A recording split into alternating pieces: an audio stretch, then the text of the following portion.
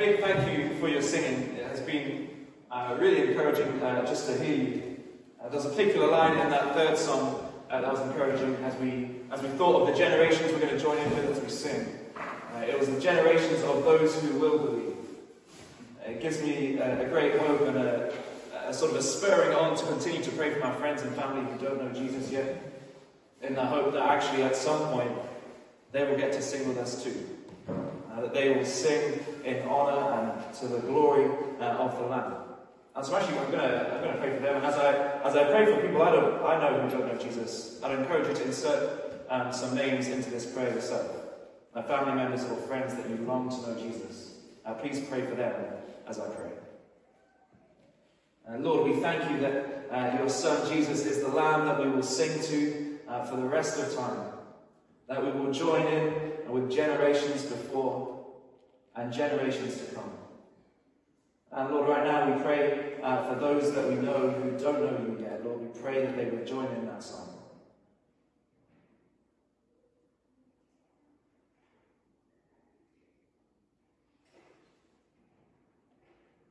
Lord, spur us on to share with them the wonderful news of Jesus. Amen. I wonder if you've ever thought of the question, does Jesus like you? How does he feel about you? I would hope if you have been around church for any length of time, the question of whether Jesus loves you or not is not a question you have to think about. We sing and we hear all the time that Jesus loves us. But does he like us? Does he enjoy spending time with us?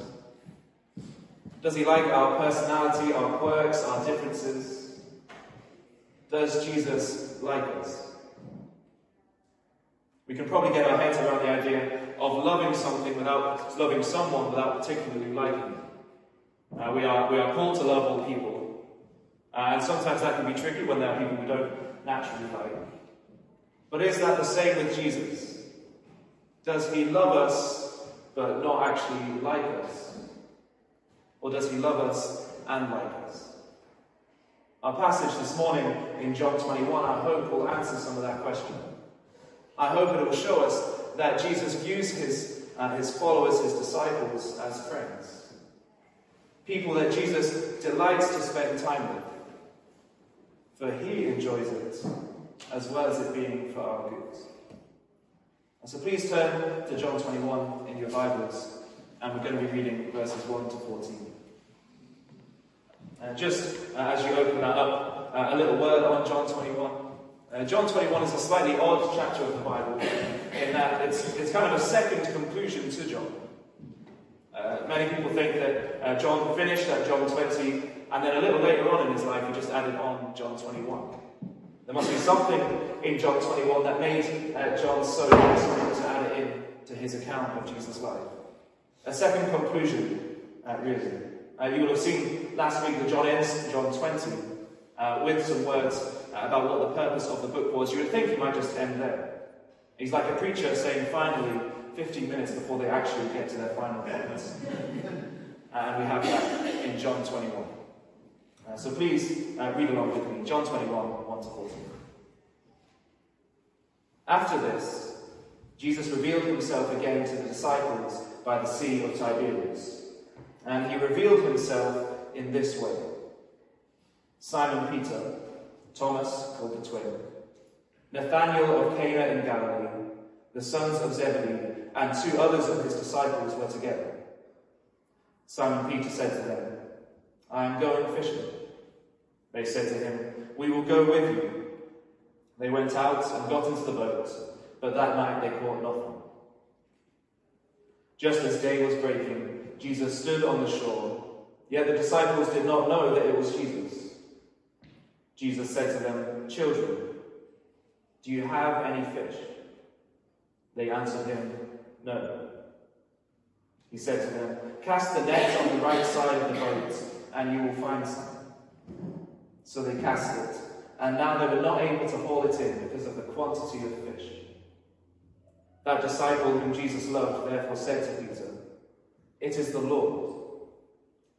When Simon Peter heard that it was the Lord, he put on his outer garments, but he was stripped for work and threw himself into the sea. The other disciples came in the boat, dragging the net full of fish, for they were not far from the land, but about 100 yards off. When they got out on land, they saw a charcoal fire in place, with fish laid out on it, and bread. Jesus said to them, "Bring some of the fish that you have just caught." So Simon Peter went aboard and hauled the net ashore, full of large fish, 153 of them. And although there were so many, the net was not torn. Jesus said to them, "Come and have breakfast." Now none of the disciples dared ask him, "Who are you?" They knew it was the Lord. Jesus came and took bread and gave it to them, and so with the fish. This was now the third time that Jesus was revealed to the disciples after he was raised from the dead. Amen. In Jesus' appearances after his resurrection so far, we have seen Jesus give to his followers a whole lot of different things. So he comes to Mary, who is crying at the side of the tomb, and comforts her. To an anxious bunch of disciples who have been hiding away in fear, he comes and offers them peace. He then breathes on them and tells them to receive the Holy Spirit. He promises the Holy Spirit will be with them. To a doubting Thomas, he gives assurance as he allows Thomas to place his fingers in the holes in Jesus' hands. And here in John 21, Jesus gives fish to his friends. He gives fish to his friends, and it's not just about fish, but it symbolizes how Jesus actually feels about his disciples, that he sees them as friends. And so as we look through our passage, we'll see three ways in which Jesus is a friend. He is a friend like no other, who works miracles for the good of his friends. He is a friend who shares, and he is a friend forever. The first one of those, he is a friend like no other, in that he works miracles for the good of his friends. Now picture the scene that is happening. Simon Peter and 6 other disciples are out fishing. They go out all night, they go through the stress and the toil of fishing, casting out the nets and pulling them in and seeing that they have caught nothing. They sail off to a slightly different patch of water, hoping to catch some fish, and yet again they come up empty-handed. All night they go on fishing and getting no reward. They have come up empty. They have reached the end of their fishing abilities. They have nothing left in the tank for them to keep going. They are tired and exhausted and ready to come in. They are at the very end of their human capacity. And at that stage, Jesus turns up. Verse 4, just as day was breaking, Jesus stood on the shore. As they have reached the end of themselves, Jesus turns up and Jesus offers a beautiful solution. He says, "Cast your nets on the other side of the boat." And as they do so, they catch a multitude of fish, 153 of them. It's not because the disciples were not that great at fishing that they just missed this huge shoal of fish that was right next to the boat, but it's because Jesus caused the fish to be there. He called them into the net, all 153 of them. This is a Jesus who refers to his friends here as children. If you're reading from the NIV and some other translations, they actually call them friends. The word used is best translated as children, and really thinking of children under the age of about 7. What Jesus is trying to communicate is his affection towards those he is speaking to. They are his beloveds, those that he cares for. They are his friends. He sees them reaching the end of their human capacity, and with compassion he calls out to them. And John recognizes who it is that has called out to them. The reason he is so easily able to recognize that this is Jesus calling out to them is because Jesus has done this exact same thing before. Cast your mind back to Luke 5, when Jesus meets James and John and Peter. In a similar situation, they had caught no fish. I'll just read the passage to you, and Jesus turns up. Luke 5, just a couple of verses from. And Simon answered, Master, we toiled all night and took nothing, but at your word I will let down the nets. And when they had done this, they enclosed a large number of fish, and their nets were breaking. They signaled to their partners in the other boat to come and help them, and they came and filled both the boats, so that they began to sink. John is able to recognize that it is Jesus calling out to them because he's seen Jesus work this sort of miracle before.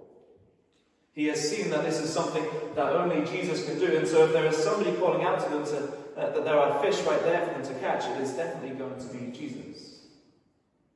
You remember in the race to the tomb, John likes to include in his gospel that he won that race. And it's here again, he's sort of his mode of railing against Peter by reminding everybody that he recognizes Jesus first, even though it was Peter who actually saw Jesus in Luke 5 first. And so there's a question to ask. Why doesn't Peter recognize immediately that it's Jesus? Why is it John who has to inform him? Well, the answer is in verse 7. When Simon Peter heard that it was the Lord, he put on his outer garment, for he was stripped for work, and threw himself into the sea. Now, the clue that was towards the end, he was stripped for work. Now, of course, all the disciples were at work on the boat. They were all seeking to catch their fish. But it seems only John was able to lift up his eyes, to take his mind off his work for just a moment, to behold the Jesus that was before him. Peter was so ingrained, so focused in his work, that even Jesus, the Lord himself that Peter had been waiting for to appear, he would not even notice because he was just so solely focused on his work. I imagine for many of us we can relate to Peter in this story. That we can be so busy with our lives, whether that is work or something else, that we fail to look up and recognize Jesus. To recognize how each day he is carrying us. To recognize the amazing things that he has done for us and in us and through us. It's like we are somebody who's taken a lovely trip to the beach in the evening, and there is a beautiful sunset, but they spend the whole time looking down at their feet, walking along the sands, failing to look up and behold what they are there for. We must watch as we work and play and raise kids and do whatever we do, that we do not become so busy that we can fail to look up and behold Jesus. And so actually, I'd like us to pause for just a moment and just yourself to reflect on this question. What has Jesus been doing in your life over the past 12 months? Just take a minute.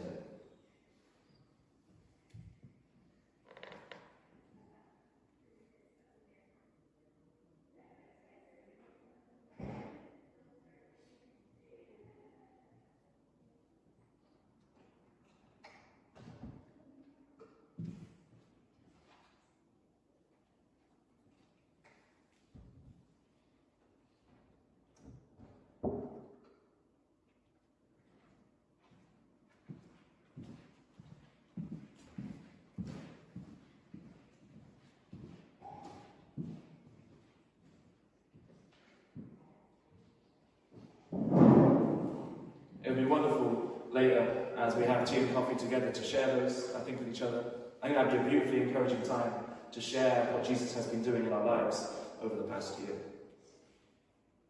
I'd like you also to notice something in Peter's reaction to Jesus that is beautiful and for us to follow. He finds out that it is Jesus calling out to him, and he throws himself in the sea. He is desperate. He jumps in with his whole self to go after Jesus. If you know the story I read from Luke chapter 5, you might know that the story ends with Peter speaking to Jesus saying, "Depart from me, for I am a sinful man." Jesus has done the exact same thing. He has brought this miraculous catch of fish for Peter, and yet the reaction is different. It is no longer "depart from me," but "Jesus, I will do nothing except get as close to you as I possibly can." What's changed is that Peter has spent 3 years with Jesus. He has been loved relentlessly by Jesus. He has been loved relentlessly, even to the point of Jesus' death on the cross. And then to see the hope of Jesus rising again. Peter's whole life has been changed. His whole attitude has been changed towards Jesus by what Jesus has done in his life. And so now, as he sees Jesus, he is desperate for him. I wonder if that resonates with any of your stories. Initially, at one stage, rejecting Jesus or not feeling worthy enough for Jesus. Afraid to come close to him. And yet now, because of what Jesus has done, all for Jesus. Ready and willing and delighted to give yourself all to him. Jesus is a friend like no other. For the good of those who love him, he works miracles. He brings this miraculous catch of fish for his friends. The second way we see Jesus as a friend in this passage is as Jesus being a friend who shares. Look with me at verse 9. When they got out of land, they saw a charcoal fire in place with fish laid out on it, and bread. Jesus said to them, "Bring some of the fish that you have just caught." So Jesus has set up a barbecue for his friends. Interesting, the only place we see actually Jesus cook a meal for his friends is here, only once throughout his life. Jesus has set up a barbecue, and it's curious that Jesus has brought some fish, and Jesus has brought some bread, but he has not brought enough. Now, of course, we'll not think that Jesus does not have access to enough fish. If Jesus wanted to turn up with 1,000 fish for his friends, surely he could. But he relies on some of the disciples bringing their fish as well. He asks Simon to bring some of the fish that they caught. Jesus, of course, could have enough, but he asks for those who have some to bring theirs too. That is so often the case of how Jesus works. Think of Jesus' Great Commission. So we know that God desires for all people to be saved. He desires for Jesus' name to be declared among all the nations. And he could do that with just a few words or a click of his fingers. But he invites us to get involved instead. He says, "Go therefore and make disciples of all nations. And remember, I am with you." As we look at the new Kintor Church building, we are so excited for it, and God could have just given us that building for free, with a click of his fingers or a word. And there are churches out there whose testimonies are just like that. But rather, as is more often the case, God invites us to give what we have as well. We have seen that God has been all over this process. Favour with the sellers, the existence of the building, the price that the building was listed at, and over so many other things. But he still asks us to give. He still wants what we have. God, of course, could just make it happen with a click of the fingers. But he invites us. And the reason that he invites us to bring also what we have is because those invitations are an invitation to intimacy with him. Think for a moment, if you go out to a restaurant, you have a server who brings your food, you have a chef who brings your food, or who cooks your food. It's all done for you. And the result is you have delicious food, yes, but you have no relationship with the server. And you have no relationship with this chef. There is no intimacy with the one who has given you the things you are looking for. But think if you arrive at a friend's house with them, or you attend a potluck. Everybody brings something with them. And what do you have? You have an intimacy as you share those things together. The invitation Jesus gives us to give all that we have, to give the disciples fish, or to give the money that we have, or the time, or the resources, is primarily an invitation for intimacy with him, as we join with him in the wonderful work that he is doing.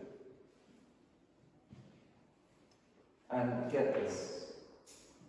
The fish that Simon Peter brought were also fish that were handed to him by Jesus. Yes, Simon Peter filled his nets. He put his nets into the sea and brought them in. But they were still a gift from Jesus, who directed them where to get the fish. We may think sometimes of what God has given us and what we have worked for ourselves, but in reality it is all a gift of Jesus. It is all his gift, and so it is all to be given back to him. Colossians 1 describes it like this. Speaking of Jesus, Paul says, "For by him all things were created, in heaven and on earth, visible and invisible, whether thrones or dominions, or rulers or authorities. All things were created through him and for him." Whatever you have, whoever you are, it was created by Jesus, and it was created for Jesus. So let's not be a church that would seek at all to hold anything back from him, but to give it all straight back to him, that he may be glorified through it. Jesus is a friend who shares, who gives freely. Now, the third way we see Jesus as a friend in our passage is that we see him as a friend forever. Look at one of the most beautiful verses, I think, in the whole Bible, in verse 12. Jesus said to them, "Come and have breakfast." Legitimately, and Charlie encouraged me to share this, I wasn't going to do this. As I was looking at this passage, I was reminded of the joy of breakfast, and so I had to go to Dice Farm this morning for a breakfast, it was okay. It was, thankfully, a reminder that the heavenly breakfast is going to be a lot better. I'm very passionate about Dice Farm. If you've been here a while, you'll heard me speak about it. But it doesn't always quite hit the spot. I'm excited for a heavenly breakfast where the bacon doesn't have the fat still on it, where the food hasn't been sitting out for a long time under a heat, where the toast is to the perfect amount of brown, however I want it, where one of those little sachets of butter is actually enough to do a whole slice of toast. The heavenly breakfast is going to be really beautiful. This invitation Jesus gives to his disciples is not a one-time thing, but it is an all-time thing. An invitation to come, to be, and to feast with Jesus. It's an invitation to the disciples without any sort of agenda behind it. Maybe you know the feeling of a boss who says, "Hey, let's have a catch-up soon." And you think, "Oh, well, that'd be nice to have a catch-up with my boss." But you really know that there's an agenda to it. You've done something wrong, or they want to give you more responsibility. It's not just a catch-up. There's something more. And now the resurrected Jesus, as he speaks to his disciples, he encourages them to so much. He tells them, "Go and make disciples." He challenges them. But he also just invites them to come and be with Jesus. And the reason that he can give an invitation without an agenda is because the agenda or the to-do list is complete already. Think back to those beautiful words Jesus spoke on the cross. It is finished. The work is done. The to-do list is complete, and not complete by the disciples. The to-do list is complete by Jesus. Sinners are now welcome because Jesus Christ has paid for their sins and justified them. People are able to live with Jesus because Jesus has risen, so they too will rise. In Jesus' invitation, he does not need an agenda because the agenda has been completed by him. Rather, Jesus invites them to have breakfast with him simply because he wants to be with them. Because it brings Jesus pleasure to hang out and chat and be with those that he loves, his friends. That's the invitation we have as well, to simply be with Jesus. I don't know how exactly you do a quiet time or a similar sort of thing yourself. Often it can feel potentially like a little bit of a chore or a tick box or something we just need to squeeze into our day. We know that quiet times are good for us. It is always good of us to remind ourselves of who Jesus is and what he has done. But it is also a delight for Jesus Christ to meet with you each day. It is also a delight for him to see you come to him in prayer, to unload all your burdens onto him, to hear you talk about your day, to meet you It is a delight for him to spend time with you. This scene that John gives us is also, and I mentioned this with the guy's farm thing, it is a beautiful picture of what heaven's going to be. No agendas, no to-do lists, no stress about yesterday or tomorrow. Just time with Jesus. And the scene strikes me a lot like the final scene of many movies. You know that we've had the big story, we've had the big battle, the big event that's complete, and we have this final scene where the main characters, they just hang out together and have a wonderful time. That's what this scene pictures, and that's what this scene points to of what life will be like with Jesus forevermore in heaven. No stress. Just time with Jesus. Spent with him, enjoying him forever. That's the hope we have. Jesus likes you. Jesus sees you as a friend if you are found in him, if you are a Christian. And he is a friend like no other friend. He is a friend who will work miracles for the good of you. He is a friend who will share all that he has with you. And he is a friend that will be your friend forever. Let's pray.